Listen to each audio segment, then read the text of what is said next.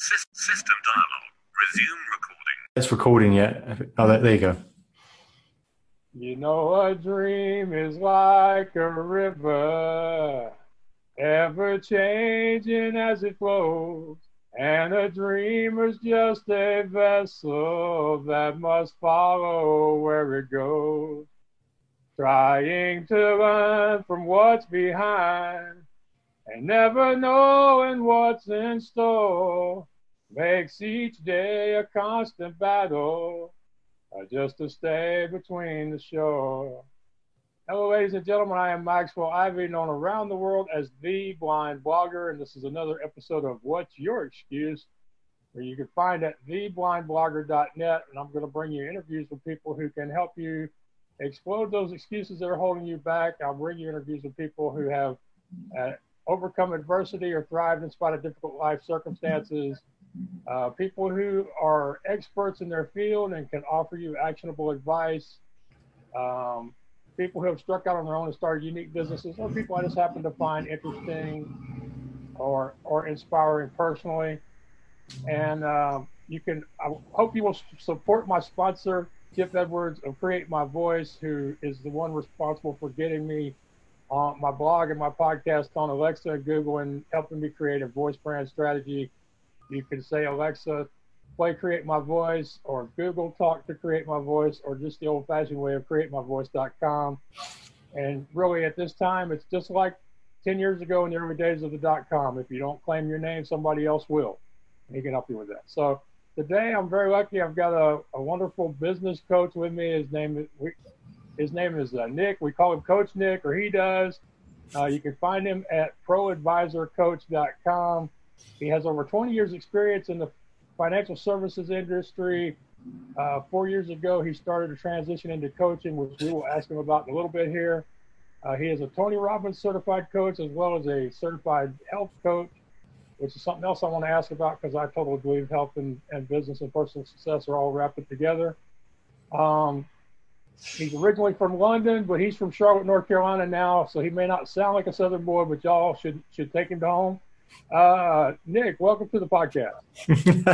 Thank you very much, Max, and appreciate the wonderful introduction. That's so cool. And I've got to say, I'm just so impressed. I'm actually more touched by your singing intro. I listened to the podcast we've listened to so far. I wondered if that was in fact live, and it sounded like it was, and it's beautiful. Thank you very much for doing that. I love it. It's very cool. Well, I'm a no excuses guy. I'm about finding solutions. So if you stink at editing, the next best thing is just to sing it live every time. And thankfully, it's a song I know. It's a song I love. It's a song people haven't gotten tired of, thank goodness. So it's something I continue to do, and it does sound a little different every time, but it's the same song, and it's me. And I appreciate that you took a moment there to tell me that. So I like to start my shows with one question that hopefully will get us off to a good start and just see where things go from there. I know a lot of people during 2008, during the mortgage crisis and our last recession, who they felt the freedom to start something new, and they started their own businesses. I also know a lot of people who, at that same time, they took on a victim mentality. They felt trapped, and they're still in that place of, I lost my home, I lost my job, what am I going to do? And it seems to me that with Corona, with the way it's affecting our people's lives and the economies, do you have any idea why it is some people take adversity as something that makes them stronger and better, gives them new ideas and new energy, and some people take adversity and it just destroys them? Great question. Yeah, absolutely. I think I don't think about it necessarily in why some people do it differently. I think about because I don't think there's as much value is into researching the reasons for why someone is at a certain place, but more the opportunity for how they want to change and where they want to go to. So I believe that anyone can do anything that they want, and therefore has the opportunity to move forward, because it's never a question of capability. It's just a question of mindset. It comes back to, what is it that you really want? What opportunities do you want to take advantage of? Because there's always opportunities if you want to see them. And more specifically, we just do things because we've done them that way before.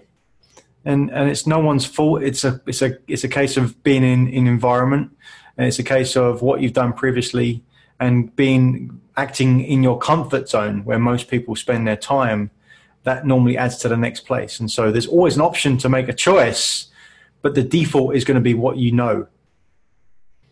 Okay, so you're saying that, in effect, people's response to a financial crisis is no different than someone who grew up in an abusive family trying to put an end to the cycle of abuse in their generation. Great way to put it. It's in the times where the environment changes significantly that things are just magnified or amplified. It's the same stuff. It's just now it's more in everyone's mind. All right, so since we've established somewhat about why it happens, then let's look more about the how. Of the people who decide to move forward, what are some of the things that they generally fall back on to help them get through the crisis and start moving forward again? Yeah, my belief is that it does come down to beliefs and what you think is possible.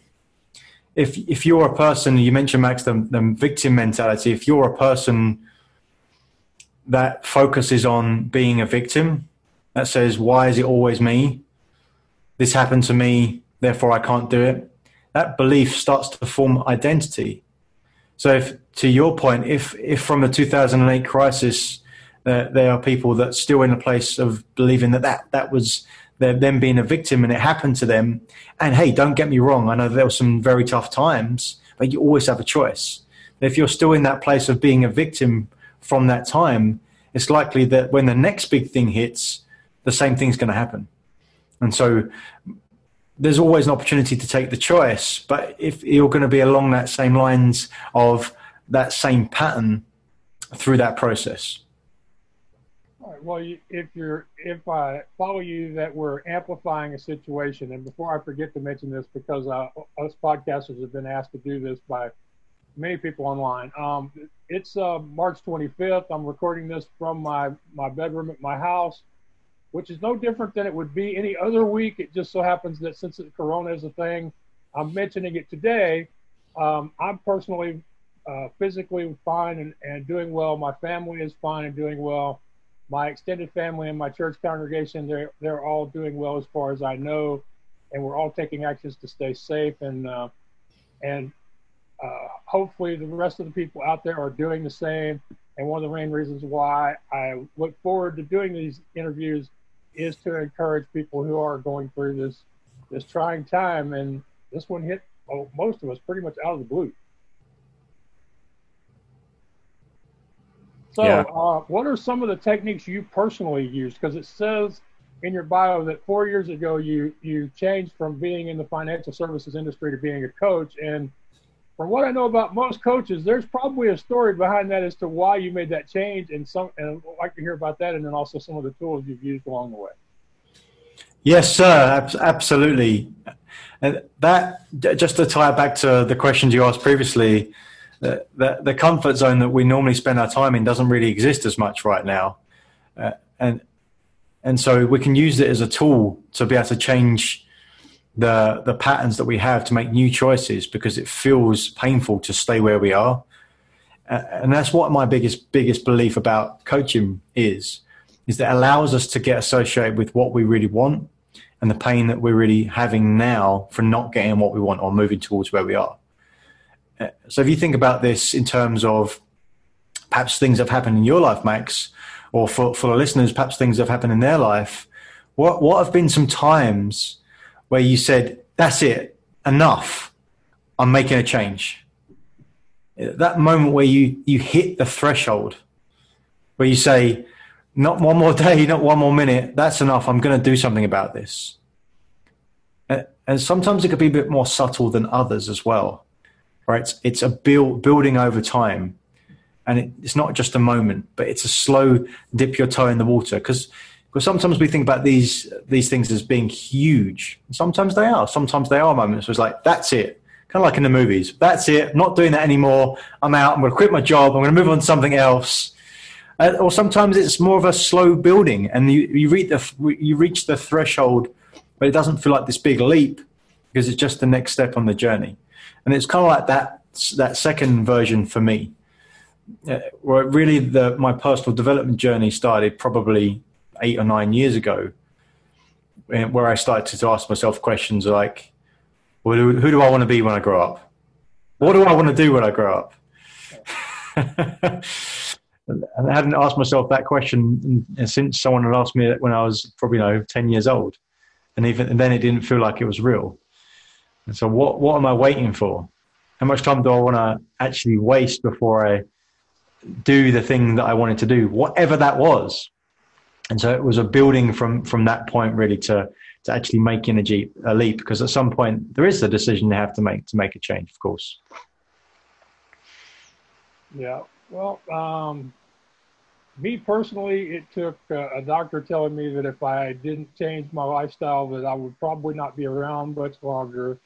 And it also took almost getting thrown out of a motel in Fort Lavaca, Texas, for wetting their sheets and only being allowed to stay after we took their linens to the laundry for them. So, but then later on, as I was working as an equipment broker online, it was much more of a gradual process of over 2 years, when people kept encouraging me to share more of my story, and finally convinced me that not only did I need to share my story, but that I would probably be much happier if I spent more time talking about the experiences of being a blind entrepreneur than trying to sell carnival rides. So I think I've experienced both of what you're describing there.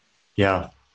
So over about an 8-year process. And was there anything specifically about financial services that you didn't like, or was it a family or a health situation that you were wanting to change, or all of the above? Right. Yeah, all of the above, none of the above, really. It was, look, I'm really grateful for spending my time in that industry. I learned a lot of stuff. I met a lot of great people, and quite frankly, wouldn't be sitting here talking to you if I hadn't done that. So I believe all the experiences in our life are there for a reason. I believe life happens for us, enables us to get to where we want to be. And for me, I started to work in the financial services industry when I left high school. That was all I ever knew. And I did enjoy it. I loved being on a trading floor. I loved the energy of it. After a while, that changed the type of job that I was doing. The better I got at it, the more responsibility I had, and therefore the type of job that I was doing changed. I loved the people aspect of it. I loved the interaction. But deep down, I knew that I was doing it. I was doing it, playing it like a game. I was playing work to enable me to do things in the other parts of my life. And so and people say, you either live to work or work to live. And so I made that decision to try to make that switch. But so when I'm at work and doing things like today, this is working for me, Max. Me having this conversation with you is working, but it's complete pleasure. This is what I want to do. And so it's that difference, that realization that where are you on a Tuesday afternoon? And it's Thursday as we talk now, but I love Tuesdays, because Tuesday always seems like a day of the week where nothing really happens. Well, that's how I used to think about it. It's just like, it's not the beginning of the week, it's not the middle of the week, it's not towards the end of the week, it's just Tuesday. It's Tuesday afternoon, for instance. But why shouldn't your Tuesday afternoon be absolutely fantastic? Why shouldn't your Tuesday afternoon be a time where you can be in the zone and flow and love what you're doing, even if it's challenging, or especially if it's challenging?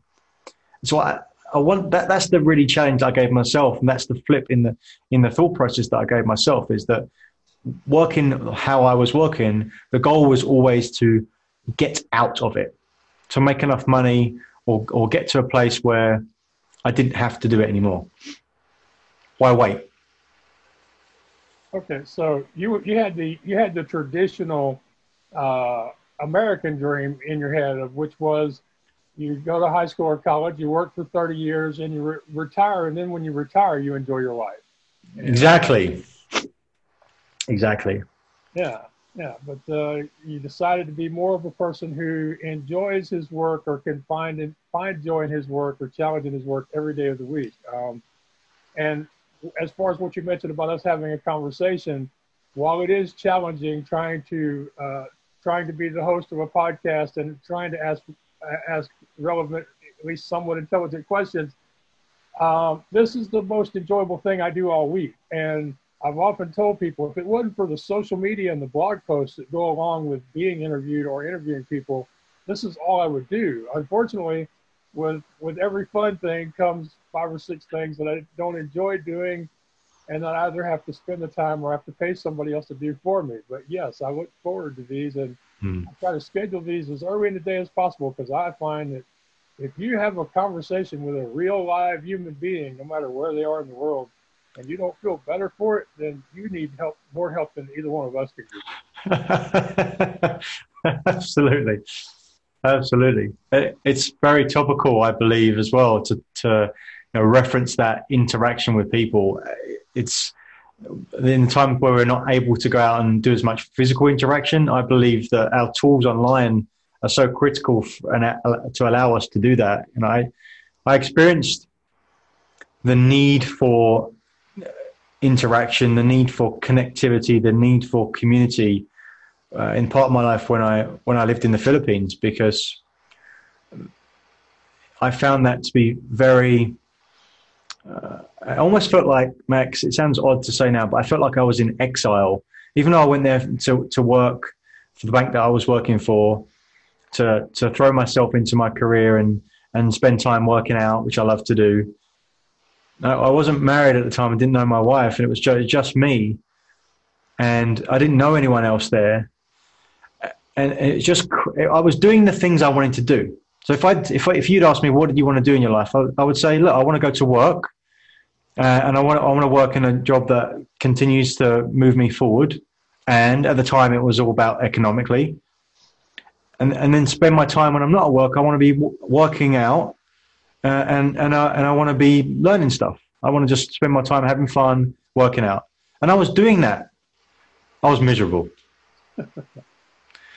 Because my search was for pleasure, not for fulfillment. And I think that's what you're talking about, Max, is that, look, you love the podcast, but the reality is that you can't do that all the time. There has to be a balance, because it's almost like you have to earn it. In fact, it's exactly like you have to earn it. And because it's like when we grow up, like we get told as children, you have to earn things. And as adults, there's a certain part of it. It's like, well, I'm an adult now, I can do what I like. But the reality is that if you don't feel like that you've earned something, it won't feel as good. That energy starts to dissipate, and it doesn't feel the same way.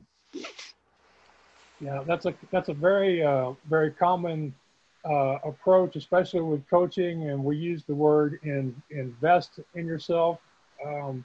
Yes. We talk, and that's where people get into conversations with money, and maybe you can talk a little bit about money from the point of view of the coach, as well as the point of view from maybe some of your clients, that if you've understood it. But I once got on a call with a very powerful real estate broker from New York who's a coach, and he said, you're a rarity. I very seldom call people who aren't in a position to hire me. He said, but for some reason your email intrigued me. He said, but I'm going to give you one really good piece of advice. He said, if you expect to get help from top qualified people, you either have to expect to pay them a lot of money, or you have to expect to work your ass off for them. Right. Absolutely. So, some of the people that are listening to this, they are in business or thinking about going into business for themselves, and probably more now than ever. What are some of the things around money, around the whole idea of investment and pricing? Let's just talk a little bit about that for a minute. Yeah, it's a fascinating subject. It's loaded with lots of different beliefs. From a societal point of view, people think about these in different money in different ways, and it's always very heavy because it's something that's on a lot of people's minds. Has been for a long time. I think of money as a tool to be able to do the things that you want to do to enable you to grow and then give back to others. And if you think about where it comes from, why money exists, back to the days before money was around, it's about the transition of value in a relationship, and not a transaction I'm very careful about the words I'm saying, the transition of the value. So what can I do for you? What can I offer you? And then what value would I get in exchange for that? Not because of the value, but because of what I'm offering you, because of the relationship. And so many people think, look, I'm giving you this, what do I get back? It's, well, what can I give you? What is it? And now because we have money, it's a very specific physical thing to give. It becomes about the money. But the money is just the vehicle. It's not the money at all. It's just, what can I give you? What can I give you, Max? And reference with the quote you just said, it's like for that real estate guy, he said, you need to give me something, you need to work hard for me in order to give you the value back that I have. Now that's different in any relationship, but it's always there. Whether that's a relationship with a friend that you've known forever, whether that's a relationship with your spouse, anyone in your family, anyone that you work with, any sort of community, that there's always a value exchange. And that's how life works. And we just think about money lots of times. And so for where you are as a person, whatever that might be, whether you're starting a brand new business, whether you're making a transition from a career to a business or a different career, or you're doubling down on your business or just taking another business on, wherever you might be, it's where do you need to best utilize that tool that you have so you can input as much value as possible, and then therefore that will come back around to you. It will come back around to you in dollars and cents in actual money, or it might come back around to your relationships that will prove down the line to be valuable as well. And so the real simple way that I think about it, which really flipped things around for me, is that what I'm about to do, or what I'm considering to do, is this creating an asset for me, or is it creating a liability for me? And so this is easy to think of when you think about material things. If I'm going to buy a car, is that an asset or a liability? Of course it's a liability. Am I going to go and invest into myself? Is that an asset or is that a liability? So an interesting concept here is to think about things like experiences. Am I going to go invest and do some traveling to another part of the world to enhance my experience, enhance my mindset, my perspective? Is that an asset or is that a liability? Now the answer to that question is going to be different depending on who you are, where you are in your life, and what you really want. But that's the question to ask. Yeah, and I know that you're a big believer in the value of travel, so I'm assuming you would see it as an asset. Me personally, I used to see all travel as an asset, but here lately I've started to realize that in some cases I have taken travel that had no benefit to me in relationships or in future opportunities, and that in the future I would probably have made a different decision on that particular item of travel. So you've been to the Philippines. What are some of the benefits that you get from travel and why you see it as an asset? Yeah. And I don't see it as much now as an asset because it changes. So when I did a lot of traveling, I don't think I've left the US anywhere other than gone back to England for a couple of days here and there. I haven't gone to a new country for about 5 or 6 years. So right now, although it might be an asset, it's not as a valuable asset for me. And so I think that's an important point to ask yourself the question, because it's not a binary like this. I always think this is an asset. It depends on where you are in your life and what's going on. And when I did do a lot of traveling, it was an asset for me because that was the thing that I had was building. That was the thing that I saw as an opportunity. I was still searching for what it is I really wanted to go and do. And I didn't have the direction or the value of working with a coach at the time. Quite frankly, I didn't even know what coaching was when I was in that place. To have someone to help me, I knew that there was people that were mentors and guides in my life, but no real structure to do that. So for me, I spent a lot of time traveling because it gave me different perspectives.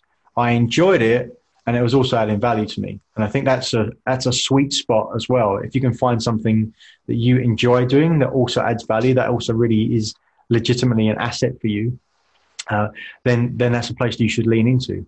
So I think it changes. But for me, in that time where I did do a lot of traveling, it was about the different perspective that I would get, the different opportunities and the different ways of seeing things is super valuable, because we only work in our own paradigm or our own parameters, and you can get really good at working in your own parameters, And often the example that I'll use is sports, because many people like sports. And, here in the US, there's a few big sports. And as I think about it, like, well, what if you're playing baseball and baseball is all you know, and you're really good at baseball and you spent a lot of time getting better at it, looking at different people playing baseball, looking at ways of tweaking your games, making these small shifts which make the difference, and getting to the top of your game and doing well at that. But then at some point, someone shows you a basketball game, and then you say, wow, I feel completely different of watching basketball for 30 minutes than playing baseball for my entire life. Everything is different. I don't even want to be playing baseball. I want to be playing basketball. And it's those type of shifts that I believe you get from different experiences, different perspectives and paradigms that I found valuable from traveling. Well, the thing that came out to me during that was how we can decide that the value of something has changed, and that our decisions are not binary and they're not permanent. I think a lot of people get hung up on the whole idea of binary and permanence. That it's, if you decide now that what you did each year for the last 2 or 3 years was a mistake, then that means that those experiences had no value, but they did have value. They just don't have as much value now as they did at the time you were experiencing them, if I'm following you correctly. Right. And it's to honor those experiences, because you wouldn't have got to the point of deciding that there's something else that's more valuable without going on that journey in the first place. And I imagine there are sometimes we can even decide that something we thought wasn't as valuable to us anymore is now of great value to us again. Absolutely. And I believe it just comes down to decision. It's just a decision to say that everything that I do is done for a purpose. And it's done there to help me move forward in my life, and will always have value because I just decide it's going to. Now that it's interesting to think about that as well, because there's an element of, well, that you're just making that up. You're just saying it is just because you can. And I would say to that, yeah, because we're always making stuff up. If I say that those experiences weren't valuable, I'm making that up as well. But the question is, what's more helpful? What helps me move towards what I want? And I found it's infinitely more helpful to say that, hey, look, I'm going to take something from that experience. I'm going to decide that it's adding to my life. I'm going to decide that it makes me more, so therefore I can give more. Because when I do that, it allows me to build, allows me to have progress, and progress equals happiness. Yeah, and I find that with many leadership coaches and speakers, that the one thing that seems to be at the heart of everything they talk about is the decision. Whether it's a decision to see positives or negatives, a decision to, in my case, to find solutions or to find excuses, it always comes down to deciding. And once you decide, then you have power. At least it seems that way. Absolutely. Absolutely. It's focus on what you can control, and decision and choice, number one. Right. Now, you said focus on what you can control. And one thing I've talked to people about in the past is sometimes you just have to decide that something is beyond your control at this moment. But that's a really hard thing to get people to do. How has your luck been at getting people to ignore things they have no control over at this time? Well, first of all, I wouldn't call it luck. I always have this very funny conversation with my father, who often says, "It's lucky, it's lucky, it's lucky, it's lucky," and I tease him a little bit and say, "Look, luck suggests that you have no part to play here. Luck by itself is almost placing everything out of your control. It's saying, look, it's just fortuitous. It's either going to happen or it's not." And I understand that people don't mean that necessarily, but language is so important.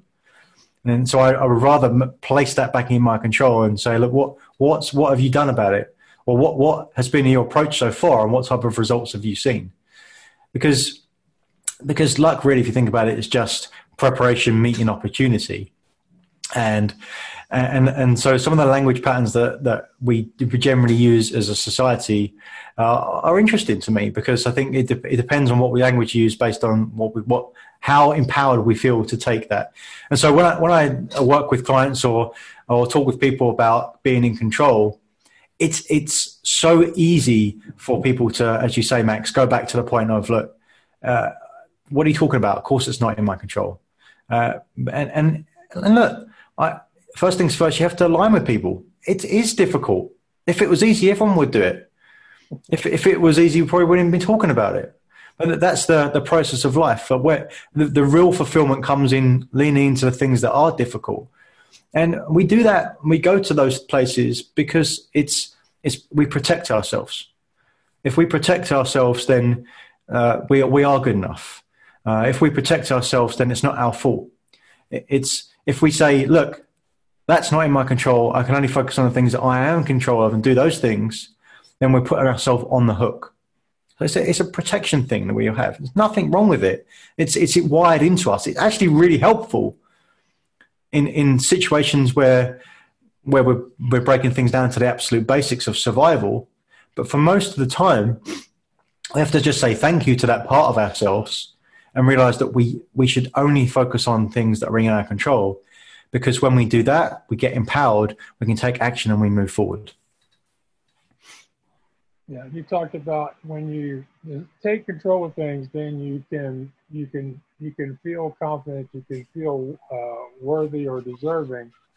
And I'm just wondering if you can talk a little bit more about that. But before you do that, I want to do two things. One, remind people that we're talking with Coach Nick. He's a Tony Robbins trained certified coach, as well as a health coach, and you can find him at proadvisorcoach.com. I'm kind of known in my podcast for asking questions that sometimes spring from my own needs. So I'm just going to throw it out there, and people can think of me what they want or not. But it's something I struggle with all the time, and that is, I sing at the beginning of the podcast, and lots of people tell me I'm good. I've done a lot of public speaking, and everybody applauds and tells me I'm good.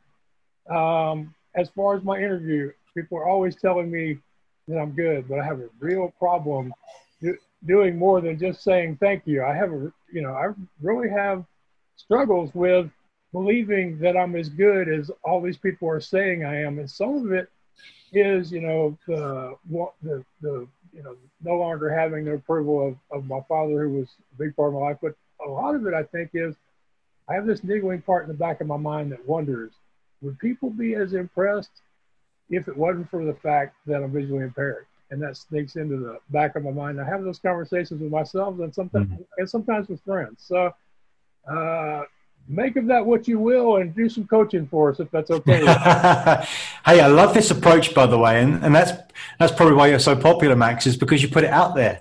It's you just being authentic, and I think that's so important. And people want to hear those specific examples. Well, I would just dial it in a little bit more and say, well, so what? So what if people do actually think that? What if that is the case? Okay. What if that is the case? I really don't know. That's a great question. Anytime a host asks me a question I don't have an answer to, it's good. Anytime a guest does it, it's brilliant, to borrow y'all's expression. So if that were part of why they find me impressive, inspiring, entertaining, whatever, the rational part of me would say, well, everybody else has something just like what I have. It just may not be as visible, and I may not notice it from them the way people can notice it from me. That's the rational part. The irrational part is when they figure out if they knew how I really was, that a lot of this admiration or whatever would go away. But it's it's one of those things. We sometimes think way too much for our own good, and I also find that I'm kind of a split personality because sometimes I think about this stuff and I talk about it with myself, and it's a problem. And then other times I do stuff I've never done before. I have no clue what the hell I'm doing. I have no idea to know whether it should be successful or not. But I just go ahead and do it as if I know that I'm going to be successful at it without thinking about it. And I've actually used this following expression, and some people think it's great. Some people think it's very, very negative. And I like to say I'm not on a good day. I'm not smart enough to be. I'm not on a good day. I'm not smart enough to be scared. On my better days, that's who I am. And I have to explain that, that it's kind of like the childlike wonder thing. It's like avoiding overwhelm thing. But so yeah, the rational part of my mind would say, okay, yeah, if part of the reason they find me impressive is because I'm visually impaired, then the same thing could be said for just about everybody out there, because most everybody has something. They have some sort of story, some sort of quirk, some sort of baggage, whatever. That's part of who they are and part of their story. That would be what the rational person would say. What would you say? Hey, look, you've said there you've just made up a couple of things. You've just made up the fact that maybe people think more of you because you're visually impaired. Maybe people actually are seeing the value from you. Maybe that's that's just what they're seeing. Either way, that you're making that up because you can't get in the heads of all of those people anyway. So which one's more helpful for you? And then either way, what would you do differently? My imagination is that you just continue to do what you do anyway. So what difference would it make? Yeah, that's true. Like I say, on my better days, I just put my head down and keep going forward. So yeah, it's not something I think about all the time, but predictably, if something goes really well and somebody pays especially high praise to me, it's like one of those feedback loops on a stereo system. It's like Max, you better set aside time because you're gonna have a conversation with yourself here in a little while. It's and I'm serious. It is the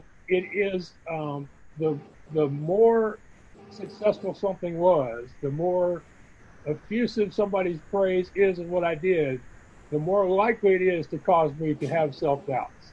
And I know that's just totally messed up, but, we're human beings, and as Jimmy Buffett likes to say, we're all flawed individuals. Absolutely we are, and we're all on the journey. It's something which was limiting for me for a long time was a belief that I had that you had to be perfect or a certain level of expertise in order to share what you do.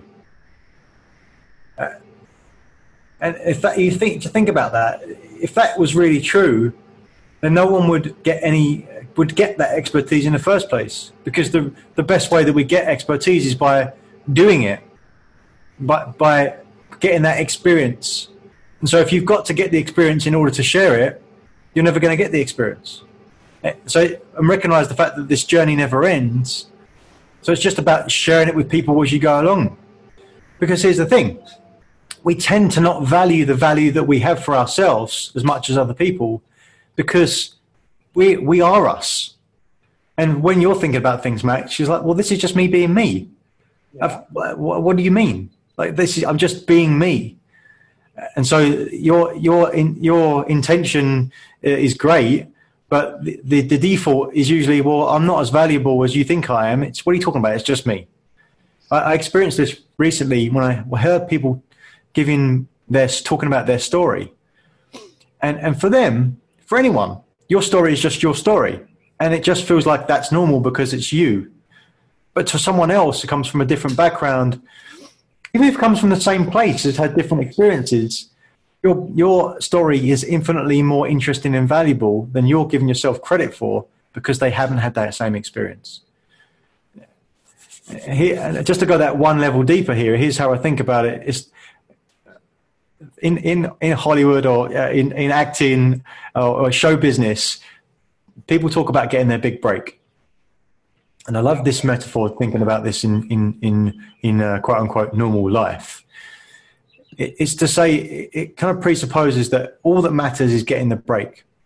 it doesn't matter whether you've got the talent or the value. It's just the break that makes the difference.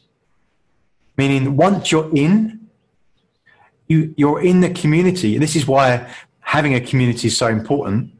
That's why proximity is power, because as long as you've got a certain level of baseline talent, once you get the break, you get to be on that show, you get that experience, then just by doing it, being an experience to be surrounded by people, you're going to be fine, because it's just getting it.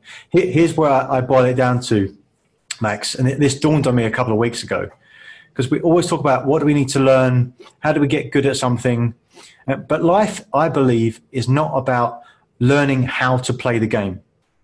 Life is about learning how to get a seat at the table. Because once you get a seat at the table, you can play the game. It doesn't matter how good you are at playing the game. If you can't get a seat at the table, you can't play.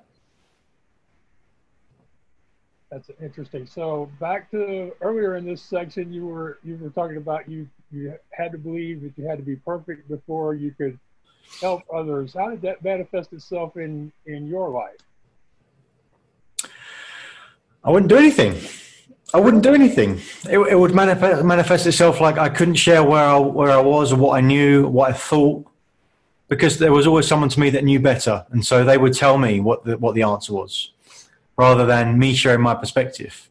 Someone else has been doing this longer, or someone else has a different level of training or a different level of experience elsewhere. So who was I to come and talk about it? And so the shift is the fundamental understanding that everyone is different. My value is different from your value, Max. And I can learn infinite amount of things from you. And I would expect you can learn infinite amount of things from me, because we're not the same person. We never will be. No, and that's true.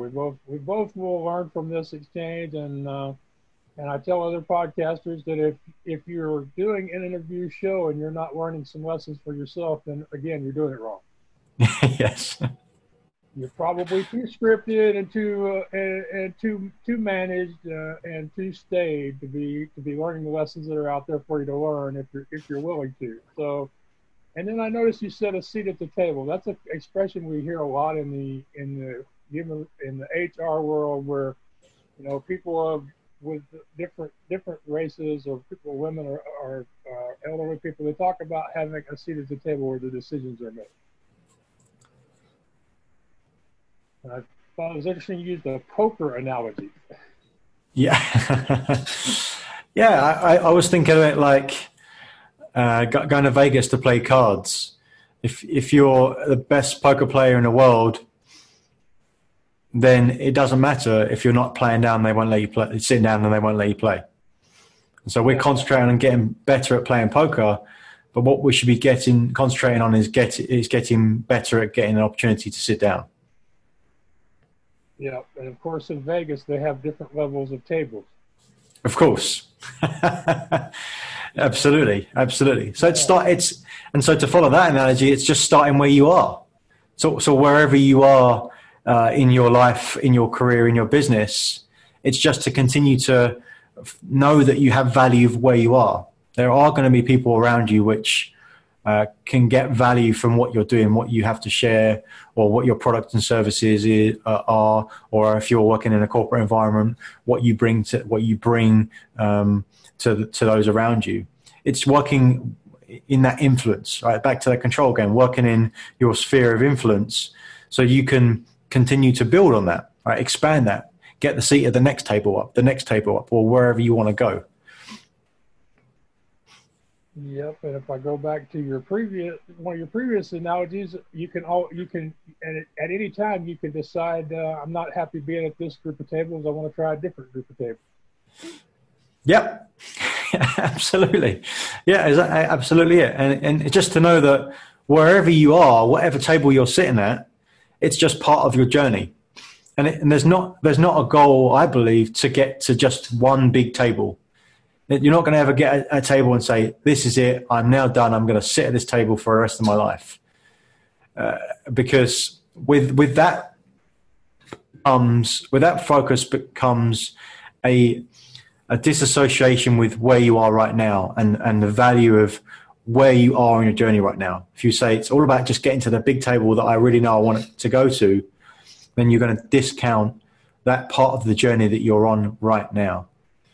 And so nothing wrong with getting to that big table, but just to know that's going to be part of your journey as well, because when you get to the big table, no matter how good the big table is, there's always going to be the next step. And it might be an even bigger table, but it might be a different table. But either way, there's always continuation on the journey. The only time when the journey stops is when we're dead. Yeah, and it sounds like you're saying that we need to enjoy every experience along the way, because every experience determines the next part of our journey, and should be valued for their part in our story. Yes, sir. Absolutely. That's what I believe. Yeah. Now, you mentioned that you felt like there are other people who knew more, that were better than you, so you wouldn't share your information as a coach. Did that lead to you getting additional coaching certifications? Because I notice a lot of coaches seem to continually add certification on top of certification. I know some of that is just continuing education, but I wonder if some of that is also just feeling like, if I get one more certification, then I'll feel good enough. Right. Right. Well, there's a couple of ways, and everyone's going to be individual in this. But for me, I love this subject matter. As you can probably tell, we wouldn't be having this conversation anyway. So anytime I can get more information, more education, more perspectives, I'm always open to doing that. But I think what you're saying is, Max, is there can be a way of distracting yourself by getting more certifications in whatever your chosen field is, which stops you from actually doing the work that you want to do. I'll just get this, I'll just get that, I'll just get that. And if you think from a coaching perspective, that's what we see a lot from clients, is saying, well, I'm not going to do that just yet. I'm not quite ready. I'm not ready to start the journey yet. If you're not even ready to start the journey, then you can't learn. So that's the biggest thing for me. You need to go. You need to start. You need to have the hunger to associate yourself to the fact that time is not going to wait for you to start wherever you want to start. If you started a year ago to doing what you want to really do the most, think how much further you would have got along. Because ultimately, it's the experience in our life which adds to our depth and our value and authenticity. Until you actually start doing something and actually sharing the value, you're not going to get any value back, not in the depth that's really available anyway. Yeah, I've run into podcasters, and I think I mentioned that before we started recording. They're always saying, if I just buy one more piece of equipment, if I take the course and learn how to edit, if I practice enough and rehearse enough, I'll get to the point where I can record and actually post my first episode. And I have to talk to them about how those early episodes are part of your story, and will probably do more to attract your audience than if you show up 3 months down the road with some polished episodes. No, because most people are not capable of doing it that way in the first place, are they? Well, exactly. That's the point. It's record 500 episodes and then let's worry about how good they are. Yeah, that's the mentality that I believe to be true. Because here's what I do believe that supports that overall is that anything that you do enough, you'll get good at. Do I believe that certain people are predisposed to be better at certain things? I do. And when you can pull those things together, it's a sweet spot. But ultimately, if you follow something that you have some passion for, or already create something that you have a passion for, then you'll get good at it by default, because you'll do it with a lot of it and you'll do it with intensity. You can't help get better at it. Back to the sports analogy. If you don't like baseball and you said you're going to get good at it, if you don't like it, it's likely that you're not going to show up for training. And when you do show up for training, you're not going to be intense about it. But if you love basketball, it doesn't matter if you're 5 foot tall. If you show up and do 4 hours of training every day, you do it to an intense level, and you do that for 2 years, you're going to be really good at basketball. That's it. Yep. Spud Webb and Tyrone Muggsy Bowes. two names from the '80s you probably don't recognize. I wish I had the mental discipline of my uncle, who's a marathon runner, even though he's in his 80s. Fantastic. Wow. Yeah. And I know that that's not just the physical, because he's one of those people, he can decide he's going to do something and how he's going to do it, and he will start the process and not deviate from his plan unless, something unforeseen forces him to. But I mean, just has the mental toughness, and I often think that was something trained into him when he was in the Marines before he went into private life. But I wish I had his mental discipline. I have mental toughness, but not discipline. I love that example. Thank you for sharing that so much, because I believe it comes down to the identity that he has for himself. And maybe it was in the Marines that he learned that going through that experience and being able to perform as a Marine led him to believe that his identity is that I can do whatever it is that I want to do if I put my mind to it. Now, that I'm making those words up, I'm sure that he has his own version of that. But that identity that he has for himself allows him just to apply it to anything he wants. So it doesn't matter what it is. He has a belief and an identity which says, I can do it. I can do it. And then I hear what you said, Max. I wish I had that mental discipline. And my coaching brain goes off and makes me want to ask the question. Look, well, first we'll say, I believe you absolutely can. Are you committed to doing it? Do you want to start the practice and the process of doing that? Because it's available if you want it, if you really want it. If you don't, then that's fine. But my belief is that it's there. Yeah, that's my problem. I don't really want it. Yeah. We're gonna talk a little coaching here. One of the things most coaches will address early on with somebody is something called systems. That means you put into place a way to do things so that you don't have to do them brand new every time you need to do them. I am definitely not a systems person. I fight them kicking and screaming. It took me over a year to finally get a scheduling program so people could schedule podcast interviews with me instead of sending like 8 or 10 or 12 back and forth emails until the time. And then the time I'd write it down in an actual text file, because I didn't want to use one of the calendars on my computer or my phone to keep track of when I had to speak with people. So it took me a year to get there. So I'm not a systems person. I don't like them. I'm starting to accept them more and more as my mind isn't as sharp as it used to be before I had a computer. My memory was much better before then, mainly because it had to be, but that's a whole nother issue. But yeah, I don't really want to be disciplined. So I don't, and of course you can tell that by my interview style. If I ever send a guest a list of 10 questions I plan on asking him or her, they should, call the cops or the mental health officials or something, I mean, that's it, and that's exactly why you don't have it, is because you don't want it. You don't do those things, and it makes sense. Like, one of the first places that I always start, and we have some amazing tools at Pro Advisor Coach for this, is to start on that awareness. And just the fact that you know that about you, Max, gives you so much more power than someone who doesn't know that about themselves. Because we want to work and maximize the things that we want, and we want to manage the things that we don't want, or we don't have a preference for. And so working within our sweet spots is really, I find, about the quality of our life. You know that you get correct me if I'm wrong, what I know about you is that you get in the joy about the relationship, the experience, just the fact that we can go anywhere and see where it takes us. That's a place where you find joy and fulfillment. And perhaps the structure of setting up the admin stuff behind what you do isn't a place where you want to spend time. But it's, well, okay, there you have the awareness of that. Fantastic, because now you can do something about it. And maybe that means leaning into that part to set it up so then you can remove it. And that's what I find so fascinating for people to do, because it's that, but it starts with that awareness, because without that, you definitely can't do anything about it because you can't see it.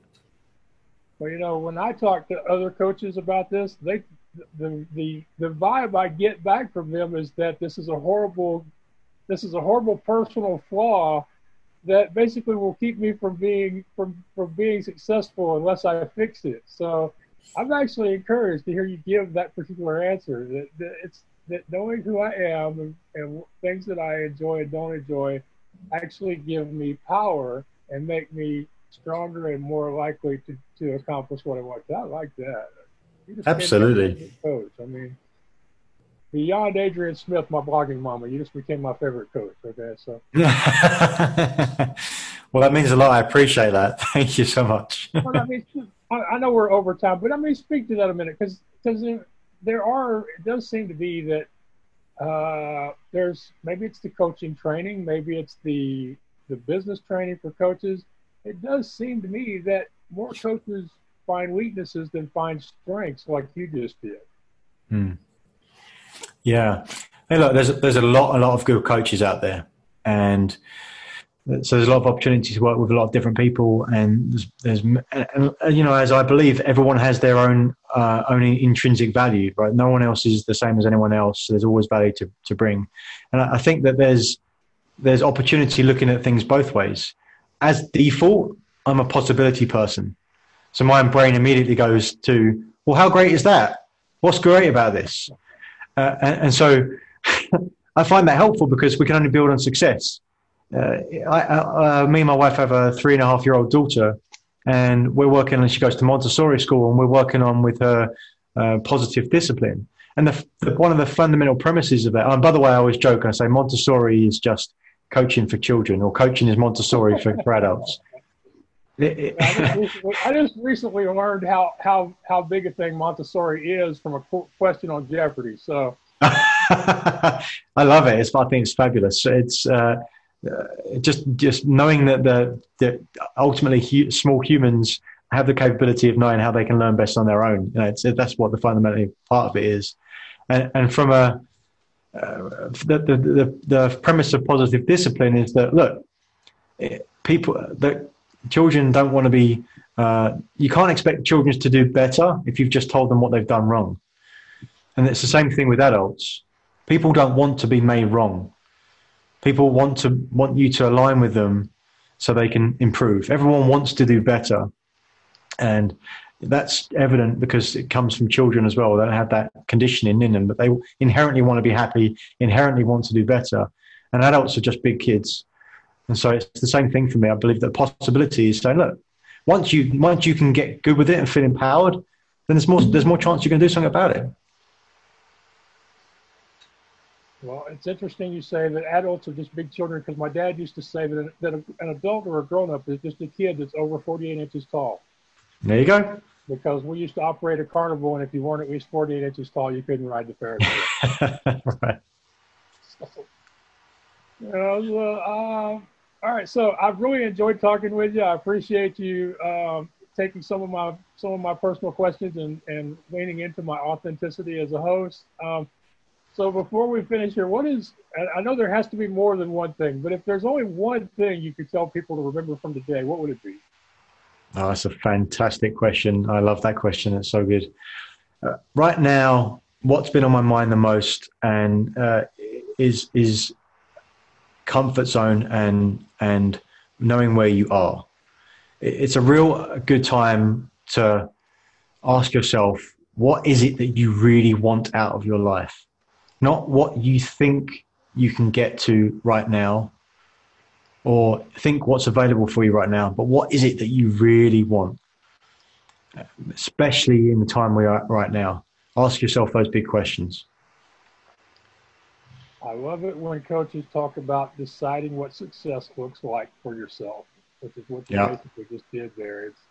It's one of the most important messages that people can hear, in my opinion. I'm so glad that was the most important thing you thought that you should mention, because it's not just low expectations, but overly high expectations if they're not yours. Yes. Well, Coach, I appreciate you coming on What's Your Excuse. People can find you at proadvisorcoach.com. And I hope that y'all will visit his website, reach out to him. As I tell people all the time, if you want to thank my guests for coming on the show, there's nothing better than putting feet on the ground, butts in the seats, or faces behind the screen. So go over and check out his website. Follow him on social media. If you see something he's working on where you can help him, then help him push. I do appreciate you coming on the show, and really, it's been a pleasure.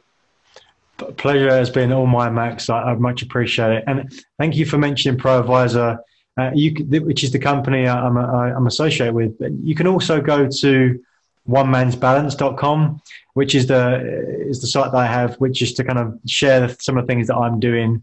And I've set this up where I have an opportunity so your listeners can have access to a tool that I use about awareness, which actually I mentioned already, and they can go at onemansbalance.com/free mind scan, that is. So onemansbalance.com/free mind scan. If they're interested in that, they can go and see a little video, and I hope that's valuable. All right, I appreciate that. I love that you're doing that for my audience, and I will mention that again, and I'll get it out on the website instead of your unless there's like a proadvisorcoach.com/Nick whatever, then I'll put that in there too. But I find it interesting, and I have to comment on this because if I don't, somewhere one of my family members will want to slap me for this. You call it onemansbands.com, right? One Man's Balance. One Man's Balance. Okay, I misheard you. My dad used to say that a one-man band doesn't play too loudly for too long. No, absolutely. No, I absolutely agree. I think there's power in community, power in being around people that you want to be around. I think that's one of the fundamental reasons why these podcasts are so powerful, is because when we come together, we're more powerful than we are individuals. And so I absolutely believe in that if you're playing on your own, you're going to run out of steam pretty quick. Yeah. I appreciate that. System dialogue. Okay, well, we had another great interview today, and near as I can tell, the fact that I didn't have my headphones doesn't seem to have caused any problems. There hasn't been a lot of times where my screen reader has butted in and tried to talk. Although it has been a little fun, a little interesting flying deaf, as I just referred to it to Coach Nick, because I'm used to having my headphones. I'm used to being able to hear my screen reader and know what my computer is doing or not doing and try to fix it when it isn't. So now I have to buy another new pair of headphones. Darn. And hopefully I can find another pair that don't have some fancy controls on them that I have to be able to see in order to operate. Well, I'm sure we will now that my nephew knows what I need in a pair of headphones. And who knows, maybe the people at Audio-Technica that I got the microphone from a couple years ago, maybe they'll replace it with a pair of headphones since it's broke anyway. All right, that's all beside the point. But as Nick said, my authenticity is one of the things that makes me real and relatable. It makes me interesting to y'all. So the kind of stuff I share here, sometimes on purpose, sometimes it just comes out. But we did have a great conversation with him. I loved how he talked about deciding whether your comfort zone still suits you, and deciding whether you're going to take action and what direction. I loved his explanation of how money is a measure of value, and that it's transition, not transaction, and that we can decide whether something has value for us regardless or totally separate from the money. And then based on the value we put in something, what value we want back for it, and what value we're willing to exchange for it. And of course, that will definitely come back to money. But at this point, the idea that something can be valuable to you today, but not valuable to you next month or next year, and that's totally okay. It was still a good experience, and it was still a good investment of your time, energy, and money. Or that something you valued over the last few years is no longer as valuable to you based on your current situation. As he used the example of how travel is no longer as important to him, not because of travel restrictions, but just because it's where he's at this point in his life. So he learned a lot from travel back in the day. He values those experiences and the perspectives it gave him. But travel isn't as valuable to him now as it was then.